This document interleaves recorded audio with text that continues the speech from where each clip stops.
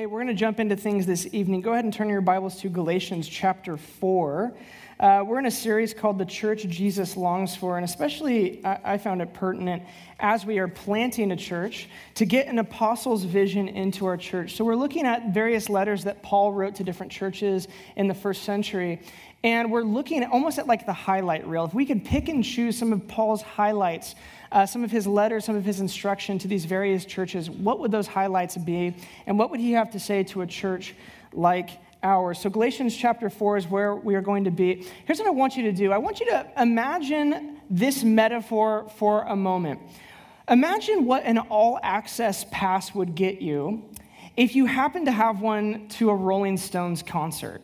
Rolling Stones are coming to town. They're at the Moda Center. Somebody hooks you up with an all-access pass. What would that mean? It would mean free food. That's the first thing that's on my mind. You'd probably get a great parking spot.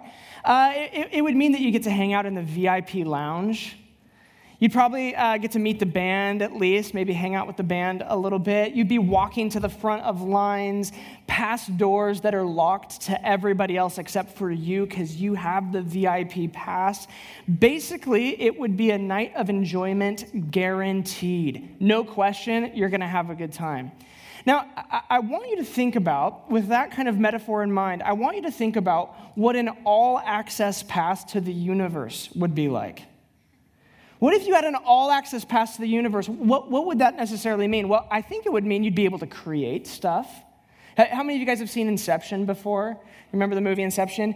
And basically, they're in these dream worlds where basically they think it and it exists. That's all-access pass to the universe. You'd be able to wipe things out with a thought. You'd be able to move different things around. In a word, you would have power. Now, what I want to do is I want to propose to you this evening that Jesus Christ had an all-access pass to the universe that he gave up when he became a man.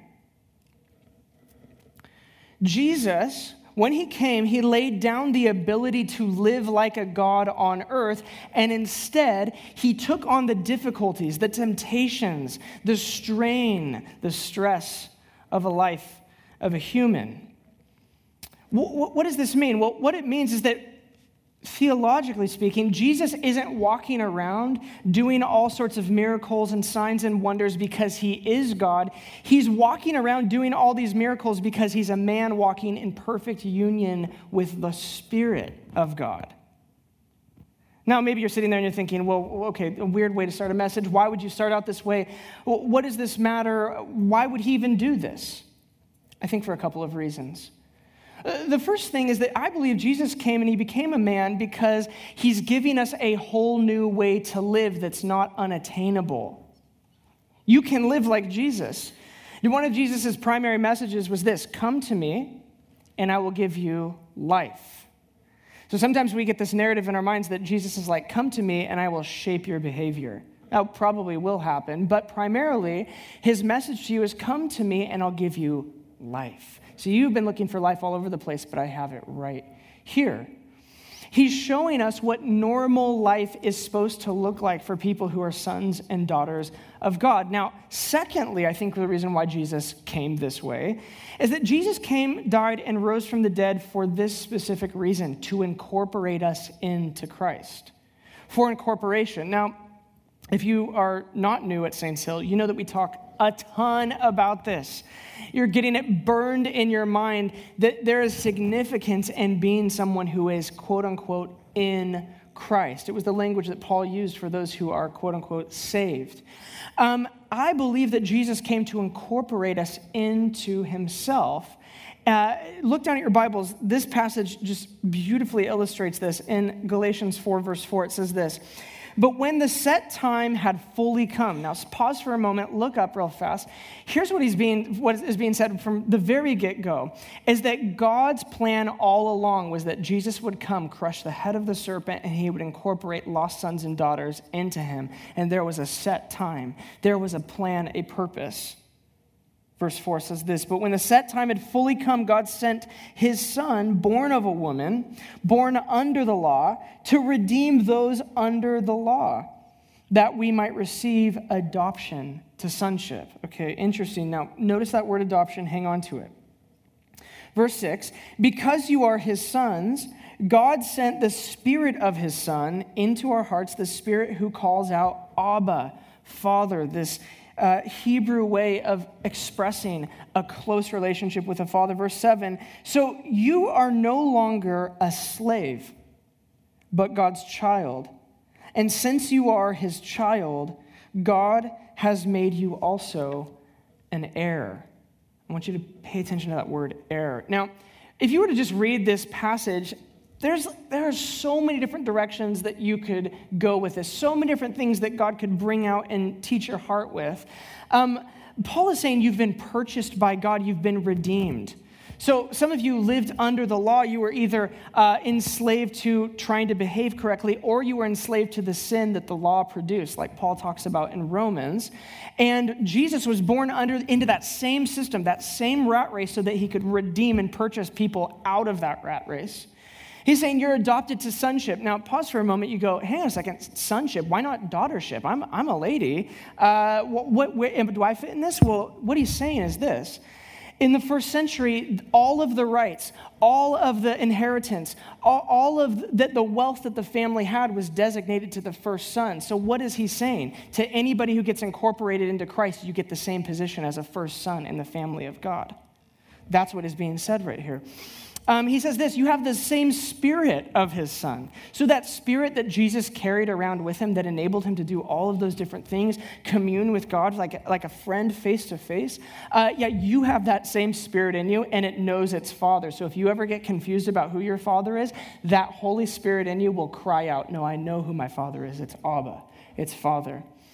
And then he says this, God has also made you an heir.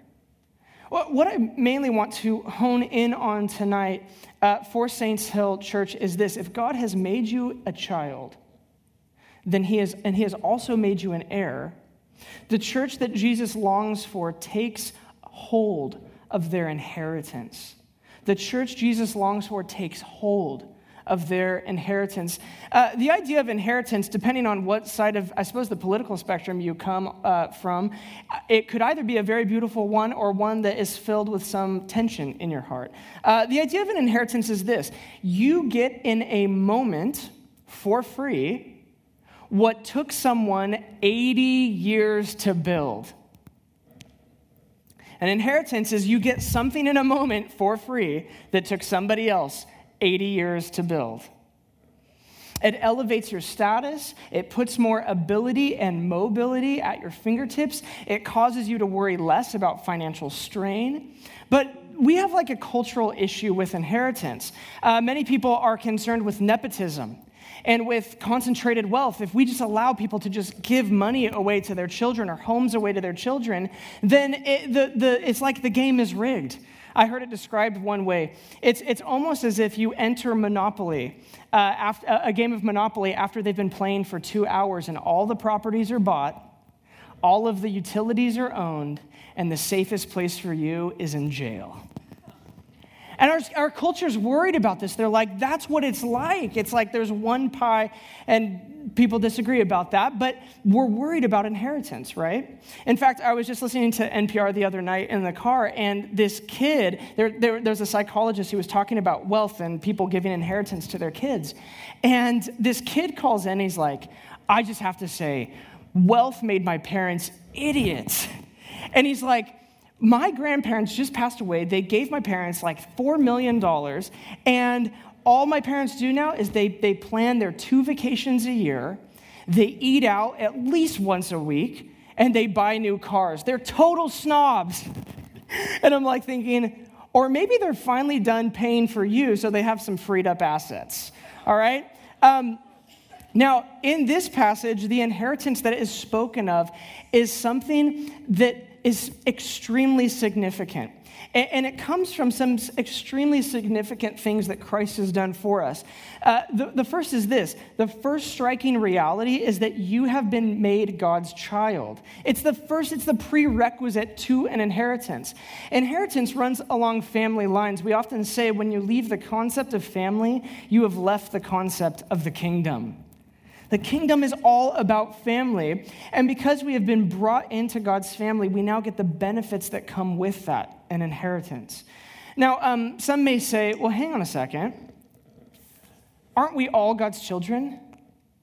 Like, isn't everybody alive today God's child? Doesn't he love everybody equally? And in a sense, I would say, yes, that's true. God loves and cares for all of creation. That's why good things happen to everybody. The scriptures put it in this language: it rains on the righteous and the unrighteous. And that rain in the context is a good thing. But there is a position in God's family that is reserved for those who are fully in Christ and fully surrendered. If we were already God's children, then it would have been cruel to make Jesus go to the cross. Jesus' primary pursuit was to make lost sons and daughters reunited into the family of God with a full inheritance, and it cost him a lot to do that. It's what Jim was talking about when we were taking communion earlier. Many understand this, I think, in theory or in a spiritual way or whatever, that they are God's children. But I don't know if you've noticed this. For many, it doesn't really change their life very much. They're like, yeah, I'm a child of God. I am a child of God. You know, we sing the song. But I don't know how deep it has actually touched most of us. And I think that part of it is that we've never really paused to consider or desire the implications of being one of his kids enough. I have some friends of mine who are just rock star foster parents. Is anybody in the house a foster parent tonight, or anybody know foster parents? Just people who have just given so much, taking care of kids who they didn't create, who often come with incredible amounts of baggage, who have a lot of different issues. And I don't know if you've ever heard these sorts of stories, but I've heard that some of their foster kids will actually, at the dinner table, especially when they first came to the home, they would hide the food. They would take the food off their plate, and they would hide it away and go and take it up to their room and keep it. Or every now and then they would catch them like taking snacks out of the cupboard, and then they would find like snack boxes underneath their bed in their room. The reality is that the family that child came from had a different inheritance that made every day of life a battle for survival. And so that child is living with this carried culture in them that has taught them that they actually have to scratch and scrape and try to provide for themselves. But in my friend's home, they're teaching them a new inheritance, that they no longer need to look out for themselves because they have parents who will do it for them. See, anytime you enter a family, there's a new way of life to be learned, right? And just like those foster kids, they're actually learning a new way of life.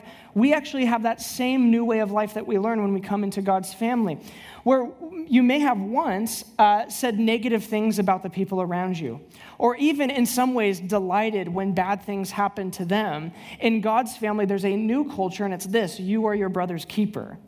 You are your sister's keeper. Where you may be at one point when you were outside of Christ, been jealous of the people around you and just thought, they always get stuff. They never have to work for anything, and it's just given to them. What the heck? In God's family, there's a new belief, a new culture that says this: there's enough blessing to go around. Maybe at one point in your life, you lived with this unspoken bitterness that kind of existed in all of your relationships because you kept a tally of all the things that people had done wrong to you, of all the things that they owed you. But in the family of God, actually, he's shown compassion. It says, while we were still sinners, in other words, while we still had a debt against God, he said, that looks like somebody that I'd like to die for, and he brings about forgiveness supernaturally. All of these things start to get worked out by the Father teaching you how things work when you carry his last name. When you come into his family, there's a new culture, right? A book that I've been recently reading called Abba's Child by Brennan Manning, he says this in the book. He says, our God, it seems, is one who benevolently gives turkeys and capriciously takes them away. When he gives us them, we feel close to God and spurred to generosity. But when he takes them away, it signals his displeasure and rejection. We feel cast off by God. He is unpredictable and fickle. Blaise Pascal once wrote, "God made man in his image, and man returned the favor." This is why understanding God's character based on the scriptures is so important, and it's why our very first value as a church is that God is good. Because his character will be the shape of the inheritance that you believe you're receiving. His character will be the shape of the family you believe that you're actually living in. Becoming a child is recognizing his generosity and specifically in your life, letting your mind and habits be changed by this new family order. So the first truth from this is that you've been made a child. Now, secondly, since you're his child, God has also made you an heir. Now, pause for a moment. I want you just to imagine this. Imagine that you lived in a family where you never really knew your extended family. You were very close with your parents, very close with your siblings, but anybody else in your family, you just didn't really know them. They lived in Michigan, and when your parents were faced with the decision about vacation, California tended to win out against Michigan, go figure, right? So you just never really saw them, you didn't really know them. Now, it turns out that your Aunt Rose just passed away, and she happened to like you. She met you when you were 3, you don't really remember it, but she liked you. And she left you half of her $10 million estate just in a moment, downloaded into your bank. You're like, I didn't even know she died, and now I have $5 million in my bank account. That's amazing. Why would that happen to someone? Why would that happen to you? Well, basically, you carried the correct last name. You carried the correct last name, and it benefited you in a moment. Now, how many of you guys understand that your last name that you carry right now actually also carries an identity, a history, and ultimately an inheritance? Sometimes we think of inheritance as being something that you get after your parents die or after somebody in your family passes away, but in reality, you begin inheriting the character and material of your family the instant you are born. Your last name means something. Imagine that you're walking down the street one day, you bump into an old friend, and he has another friend with him. And he's like, oh, this is my buddy Jared Hitler. And yeah, we've been friends for a while, just met. I was studying abroad in Germany, and he decided to come and visit me. You'd be like, whoa, okay, any relation? Like, what? Your last name kind of means something. I don't know if you may want to change that up a little bit. Or imagine this. Imagine that you grew up in a home where your father, when he was upset, he solved issues through violence. Your real-time inheritance is likely a propensity to take that model, that example, and to incorporate it into your life. So think about what's being said here in Galatians chapter 4. If you are God's son or daughter, you are receiving an inheritance today. Not just sometime in the future, although it is that, and we'll get to that, but today. In fact, Romans talks about this in chapter 8, verse 7. Now, if we are children, then we are heirs, heirs of God and co-heirs with Christ. If indeed we share in his sufferings, in order that we may also share in his glory. Real-time language. Hebrews 1, verse 2 says this, but in these last days, he has spoken to us by his Son, whom he appointed heir of what? All things. Let's just pause for a second and say that together. Whom he appointed heir of all things, and through whom also he made the universe. So if you're taking notes, you should write this down. The quality of our inheritance is glory. The quantity is all things. The quality of our inheritance is glory. It was up there for a second. The quantity is all things. So think about this. If we are incorporated into the same family of Jesus, does it mean that we're getting the same treatment as Jesus? Yes, we have a fair father. Okay, so do we get the same inheritance as Jesus? Yes, that's what the scriptures are saying. Now, what exactly does this inheritance mean? Because all things, I don't know about you, it's a tad ambiguous. It's like, that sounds nice, not sure practically what that means in my life. Well, in a word, what we're inheriting is heaven. We're inheriting heaven. Our inheritance is heaven that lasts. How many of you guys understand that if Jesus came just to get you into heaven, your life today could still be a living hell, right? In fact, for many people, their life is a living hell, and their only hope out of the living hell is that someday I'm going to get out of this world, right? The reason why I take a little bit of issue with this is that I actually believe that God is too good for that to be the case. His desire is to bless you with heaven now that continues on into eternity. When Jesus came, he brought heaven to earth, and over time, more and more people were incorporated into the family of God, and heaven began to spread. It's sort of like this. It's sort of like color being dropped into a glass of water. At first, the color is concentrated, and then eventually it begins to spread, and the color begins to color the entire glass of water.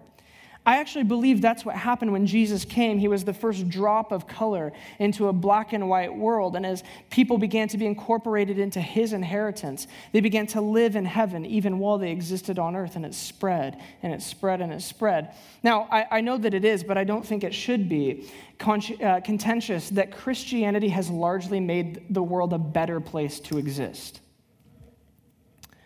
Freedom for slaves.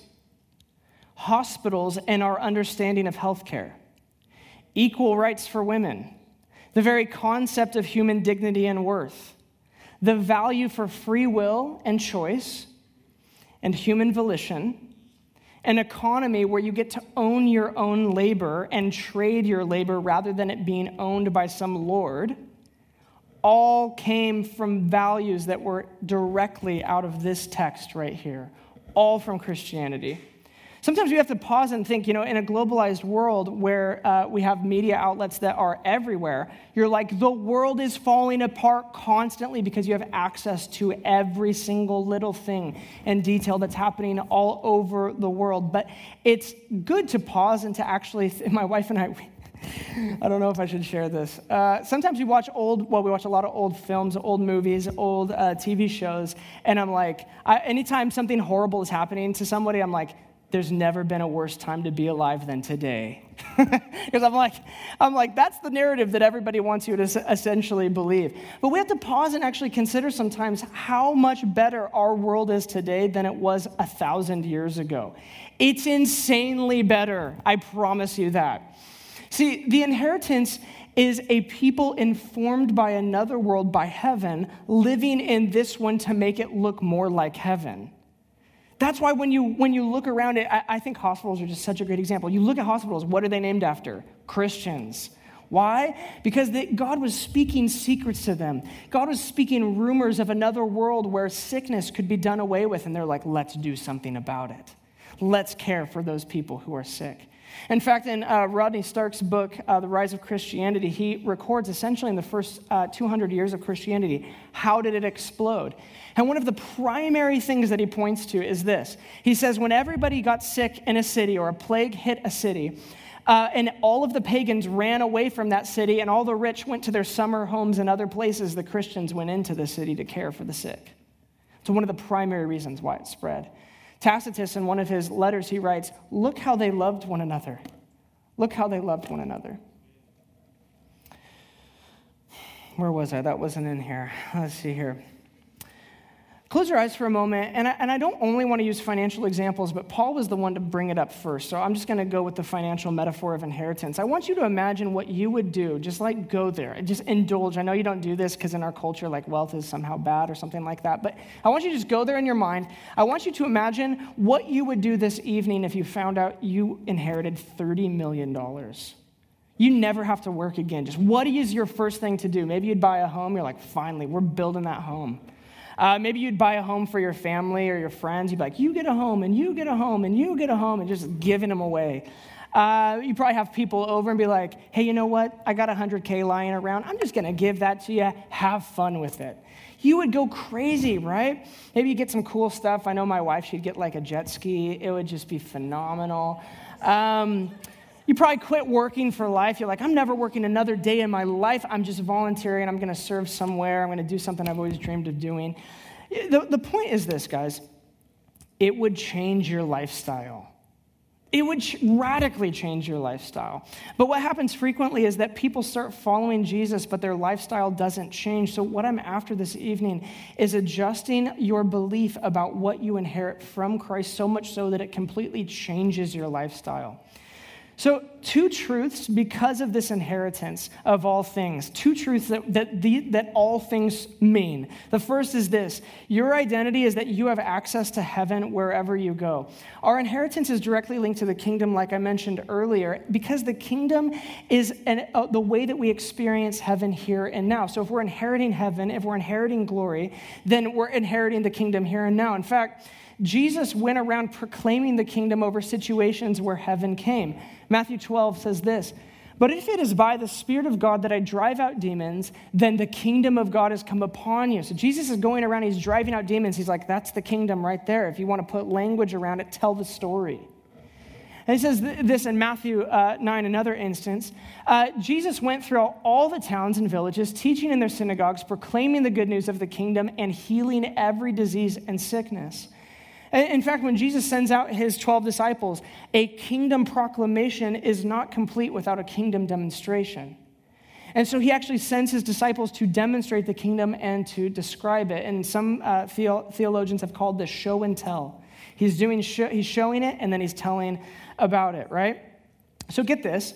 If that was his inheritance, Jesus is like, my inheritance is heaven, I'm going to unleash it everywhere, and I'm calling it the kingdom of God, then it's our inheritance as well. So pause for a moment. We get to see through our lives healing, getting rid of the demonic. In fact, I'd love to share just a quick story. Last week, there was a young gal who had contacted somebody in our church who has been having just incredible demonic encounters. She had 3 specific, I got to meet with her last week. She had 3 specific voices that had been speaking to her. 2 were female, 1 was male, incredibly specific. And she could trace them back to some occult things that she had been involved in. And she basically said, all these voices do is they just hit me with this incredible sense of fear. I get locked up, I can't talk, and they just speak, you're worthless. You'll never amount to anything. Nothing is going to come out of your life. Just give up, just die. And I was like, oh my gosh, isn't it so amazing how textbook the enemy is? Because that's everything that Jesus told us that he would say here in the text. That's everything that the enemy's been doing since Genesis chapter 3, just speaking lies. He's called the slanderer. That's what Satan means in Hebrew. He's the slanderer. And so in that moment, I'm like, my inheritance is to get rid of the demonic. So you 3 voices, you're out right now. And voice of the Holy Spirit, come now, speak life, speak truth over this daughter. She began to cry and weep as these voices got leached out of her, and she began to believe the truth. In fact, she had a specific word, a specific thing that the Holy Spirit spoke over her, and I said, every time that voice tries to come back, you combat it with truth. Why? Your inheritance is heaven. Okay. Yeah, God.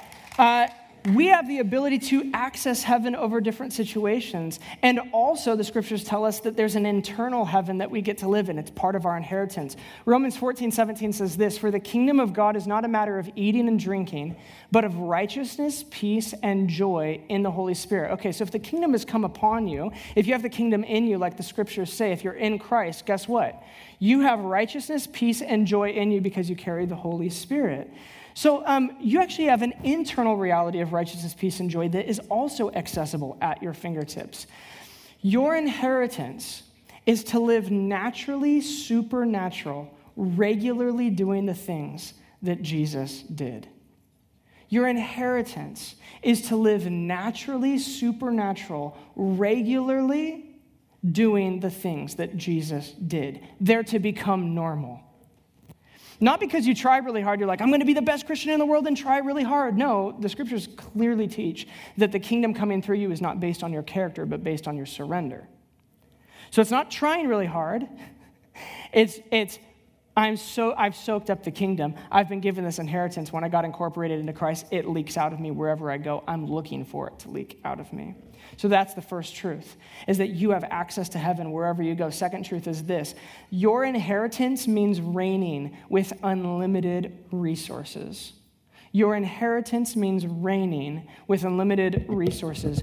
Genesis is clear that God's intention was to create humans to co-reign with him, to co-reign with him, to care for animals, to care for plants, to take the raw materials of the garden and to produce culture and to build something, to do priestly stuff here on earth. That's what his longing was for. And the plan, even when that got messed up, the plan all along was to return you to that position through giving you an inheritance through Jesus.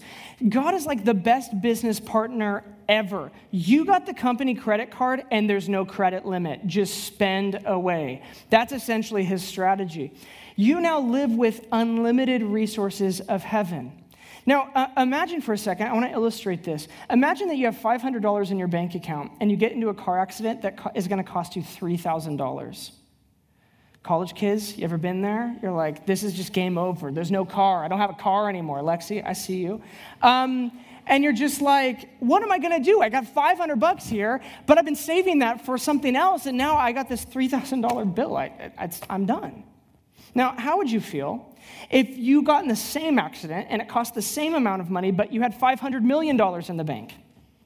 It's no big deal. Just get a new car, right? What I'm saying is this. Big people have big problems. The size of the problem it takes to phase you is directly related to what you believe about your resources. That's challenging. Big people have big problems. Say that line again. I got you, Emily. The size of the problem it takes to phase you is directly related to what you believe you have in your resources. Big people have big problems, and when God's whole plan was to make you into a big person, to give you the same inheritance that Christ had, so that it wouldn't take any problem that you came across, you're like, I have an answer for that because I have a Father who has unlimited resources. The company credit card's right here. There you go. Now, this takes incredible amounts of faith. In fact, my wife and I have walked through so many different, I've shared stories about it, but so many different things, financially, relationally, where you just go, oh my gosh, how can anything good come out of this situation? And we begin to stress and worry, and we look at each other and we go, what are we going to do? Like, what are we going to do? I can't say how many times we sat across the table. What are we going to do? I don't know what we're going to do. And we're like, if worse comes to worse, we're moving back with my in-laws. I mean, that's the, we're like, what are we going to do? Well, we have family in the area. But what I'm saying is this, is that Christ gave you an inheritance so that you're in, when the trial comes, when the temptation comes, you instantly go in your mind, oh, I've got a Father with unlimited resources who is good, who pours himself out whenever I need. It's challenging. Jesus says this, ask and you will receive. Don't argue with me, argue with him. The scriptures are replete with examples of people who saw their resources in such a way it inspired courage. I love the story of Elisha, who has a servant with him at one point, and there's an army coming to attack them. And there's just no escape. It's just done deal. They're going to die. And the servant is terrified, and Elisha is just standing there calmly. Why? He says, Father, open his eyes to see what I see. And the servant's eyes are opened, and he sees chariots and horses and angels who have surrounded them. And he knows the battle will be won, and instantly he's put at peace. The only storm that you have authority in is the storm you can sleep in. It's the enemy's plan and desire to cause circumstances, issues to rise up in your life that make you resort more to stress. Anytime you go to stress, here's what happens. You speed up and you try to solve the problem out of your own strength. Anytime an issue comes and you go, I have a Father, I have faith, who actually can come and do something about this situation, you know what you just did? You slowed down. You slowed down. I can't tell you how many decisions we have made in our marriage in a place out of hurry that we regretted. It's God's intent that you would have peace in the storm so that you would be listening to his voice, not your own. So what does this mean? What this means is that I believe no weapon formed against me will prosper. I believe I will not be affected by the demonic. I know that he's been disarmed and defeated. My portion in life is righteousness, peace, and joy in the Holy Spirit. I have that Spirit. I'm looking for that fruit. Now, maybe you're sitting here and you're thinking, I've never really thought much about inheritance before. Many don't think much about inheritance, and I think for a couple different reasons. One, it feels a little bit prideful. It's like co-heirs. I don't know. He must have meant that for like other people is there some kind of ranking system that when you achieve that rank, you get the co-heir thing thrown in? I don't know if I really want to consider myself like a co-heir. I may be like a portion heir or something like that. So we don't really think much about it because it's like, who just sits around thinking about how awesome God made them, And then secondly, I think that it feels a little bit untrue. Maybe you're sitting here and you're like, look, bro, I'm looking at my life right now. I don't feel like much of an heir. I don't feel like much has really been given to me. And if you knew my story, you would not be preaching this right now. The reality is this. There is a truth in the kingdom where God will speak truths over you, but it is also in your responsibility to take hold of those truths. This is a truth that takes effort to access it. You will not access the inheritance at any point in time if you don't believe that it's for you. If you were sitting here and you're listening to me talk about this and you're like, yeah, but that's not for me, well, then you probably won't have it. You're right. So to end, how do you take hold of the inheritance you've been given? The first is this: the key to inheritance is surrender. The key to inheritance is surrender. There isn't an inheritance without a shared yoke. It's co-heirs. It's co-heirs. I just have something stirring in me all week, and I don't have any notes on it, so let's see how this goes. I just believe that what God is stirring in my heart and in our heart as a church is having a surrendered lifestyle, a sold-out lifestyle, where we have one pursuit. I'm just going to be super honest with you. There are many different pursuits in my life. One specifically has been I really wanted to buy a home. I really wanted to have a nice home, and I really care about aesthetics. And that can, for me, become an entire pursuit in itself. So there were some weeks over the past couple months where I get to the end of the week, and I'm like, the amount of hours I spent on the home versus the amount of hours I spent with you, just not even comparable. And what God has been doing, and he's so gentle and so good, he's just been drawing me in. Guys, don't you know it's his kindness that leads us to repentance? It's his kindness that leads us to change our minds. And I'll have these moments in worship, I'll have these moments throughout the week where he's just slowly going, one pursuit lifestyle. One pursuit lifestyle. What other pursuits do you have? I believe he's stirring something in us to be a church of one pursuit. Those people at Saints Hill, they're sold out for one thing. I've said this a couple different times. I would honestly be as bold to say that if you want other pursuits, Jesus isn't for you. He demands one pursuit. He demands one pursuit. The concept that I keep coming back to is having this one project that I have in my life, and it's him. One project that I have in my life, and it's his kingdom. Having the singularity of focus in your life is a beautiful thing. A metaphor that Pastor John Tyson gave me a few years ago was that of a project. In many ways, we view our lives like projects that we're going to present before some kind of class, some kind of social class that we're in. Except the project is really a project of image projection. And so we try to do these things in our life because we think, what would this look like to people around me? And so I want a family that looks this way. I want a home that looks this way. I want wealth, but I don't want to be too snobby. I just want to be down to earth, so I'll drive a Subaru.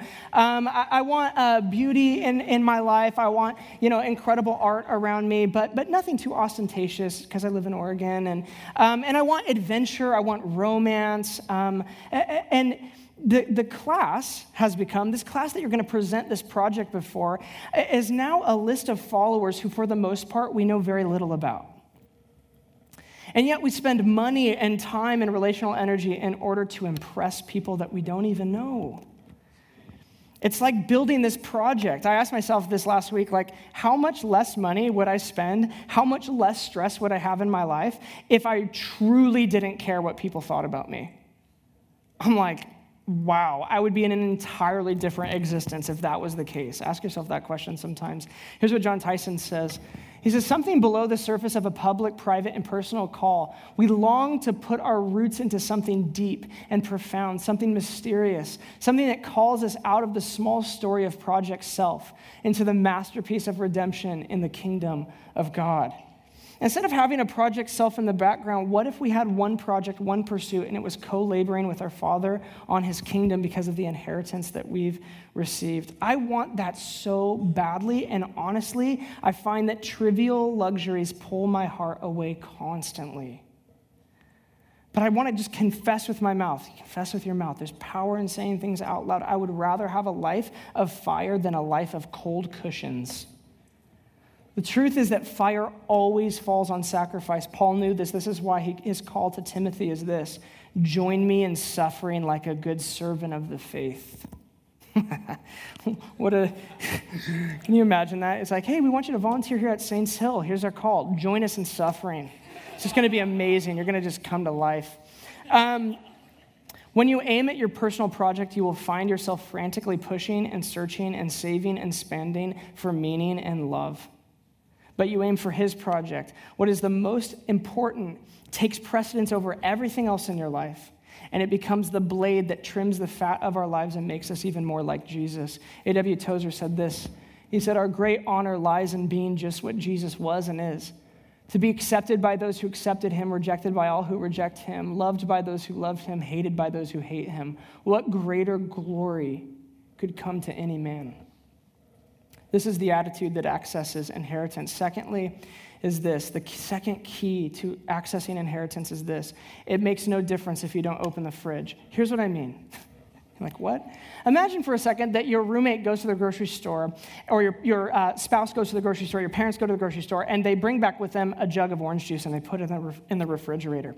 And you watch all of this happen. It goes in the refrigerator, and you're sitting on the couch, and you just think, gosh, what I wouldn't do for a glass of orange juice right now. Oh, wouldn't it be great if I had some orange juice? And your roommate's like, I just bought orange juice. It's in the fridge. Your spouse is like, honey, I went to the store. It's in the fridge. Just go get it. You're like, oh, but what I wouldn't do for a glass of orange juice right now. I could use some orange juice. It's like, I'm parched. I've been working all day, and I'm like, I need some orange juice. This is a dumb analogy. I'm sorry, guys. I'm trying here. Many people do not live in power or peace because in the split second that they have to decide what to do when temptation or trial comes, they decide not to reach for what has been made available to them and follow the easier path. It's like the orange juice is in the fridge. He made a purchase for you. Do you believe the text? Do you believe the scriptures? He's made a purchase. It's right there. Are you reaching for it when you need it? Now, I've been on both sides of this. I haven't really shared much of this here, but I certainly shared this at Bridgetown. For a number of years, I really struggled pretty profoundly with pornography. I had grown up in the internet age, as many of you had, where it was just incredibly accessible. I remember being 10 years old, walking across a construction site and finding basically a piece of a porn magazine that had been just lying on the ground, some construction worker had dropped or something like that. And I was ignited. I was like, what is this? It was the age of Google. You could search for anything and just in a moment have it. And like many men in the church, as I came to Christ, I was at a loss for how to get out. How do I stop? How do I get this out of my life? God, you say that I'm righteous. You say that I'm pure. That's my inheritance. But man, it really doesn't feel like it. I started going to this group called 423 Men. We're actually looking to start a group of 423 Men here at Saints Hill, but it's just essentially a group of men that get together once a week in order to spur one another on to righteous living. And there's no condemnation or shame or anything like that. In fact, you can't give feedback in the group. It's one of the rules. But basically, you get together, you share how your week was, and you say, you're forgiven. You know that? You're forgiven. Now walk in the truth. You're forgiven. Now walk in the truth. Incredible life change came out of my life through that group. But I want to say that one of the most important things that happened in my life for me to actually get rid of this addiction was taking hold of my inheritance in Christ. Taking hold of my inheritance in Christ. I remember that as I was going through this struggle, I'd be in a tempting position, and the inner battle was just constantly being lost. I'm just like, oh, I know what's right. Until I understood the concept of the family of God and my inheritance. Now, it's not a silver bullet, but it is the way that we fight with truth. So here's what I began to do. When the temptation would come, when the issue would arise, I would recite the scripture over myself. Who the Son sets free is free indeed. Either he set me free or he didn't. Either I'm free or I'm not. I believe I'm free. And so if I'm free, what I started to do is this. I started to say this. God, I want to thank you for my freedom. Thank you that I'm free from this. Thank you that I don't have to look at that. Thank you that I don't have to do this. Thank you for the freedom that you've purchased for me. It's amazing what happens with gratitude. We're just going to do a whole gratitude series someday. It is incredible what gratitude can do. All of a sudden I'm going, okay, I got a little bit of distance from this. I am, who the Son sets free is free indeed. Thank you for this freedom. I remember then in that moment, okay, I got to flee the compromising situation. I got to get away from it. And then I got free. And I began to practice this. It wasn't perfect every time, but over and over and over and over and over. And you know what I began to do? I began to train the channels in my mind. I began to take that neuroplasticity and lead my mind to the truth, which was what I had inherited. Have you done that? There's men and women in this room who are struggling with pornography today. And I want to tell you, there is freedom by taking hold and believing what Christ has done for you. By saying, in this moment, my strongest desire may be one thing, but my deepest desire is this, and my deepest desire has been forged in the fire of resurrection. And so I'm going to step into that, and I'm going to walk in that freedom. Who the Son sets free is free indeed. Do you believe that? My inheritance is freedom from the need to sin. That's why in 1 John he says, if any of you sin, not when you sin, if you sin. Why? Because the inheritance that was purchased was the ability to live free from sin. Do you believe that? Some of you do. Oh, now to end, I got to wrap this up. Sorry, guys. Jesus is returning us to our original inheritance. Genesis 1:26 says this, then God said, let us make mankind in our image and our likeness so that they may rule. It was his intent from the beginning that you would rule and reign with him on the earth. It's the ploy of the enemy to constantly question your inheritance, to question your membership to the family of God, and to question your freedom. And it's going to stop tonight. So here's what we're going to do this evening. I think we have kind of a twofold job as far as we respond in prayer. So if you're on the prayer team, if you wouldn't mind just making your way over to this corner. If you've been to Saints Hill before, you know that we take ministry time incredibly serious. We believe we're the only religion that believes this. In a moment, everything can change. In a moment, everything can change. Every other religion sets up a plan. Every other religion sets up a ladder. But in this one, in a moment, everything can change because of what Jesus did in the grave and in the resurrection.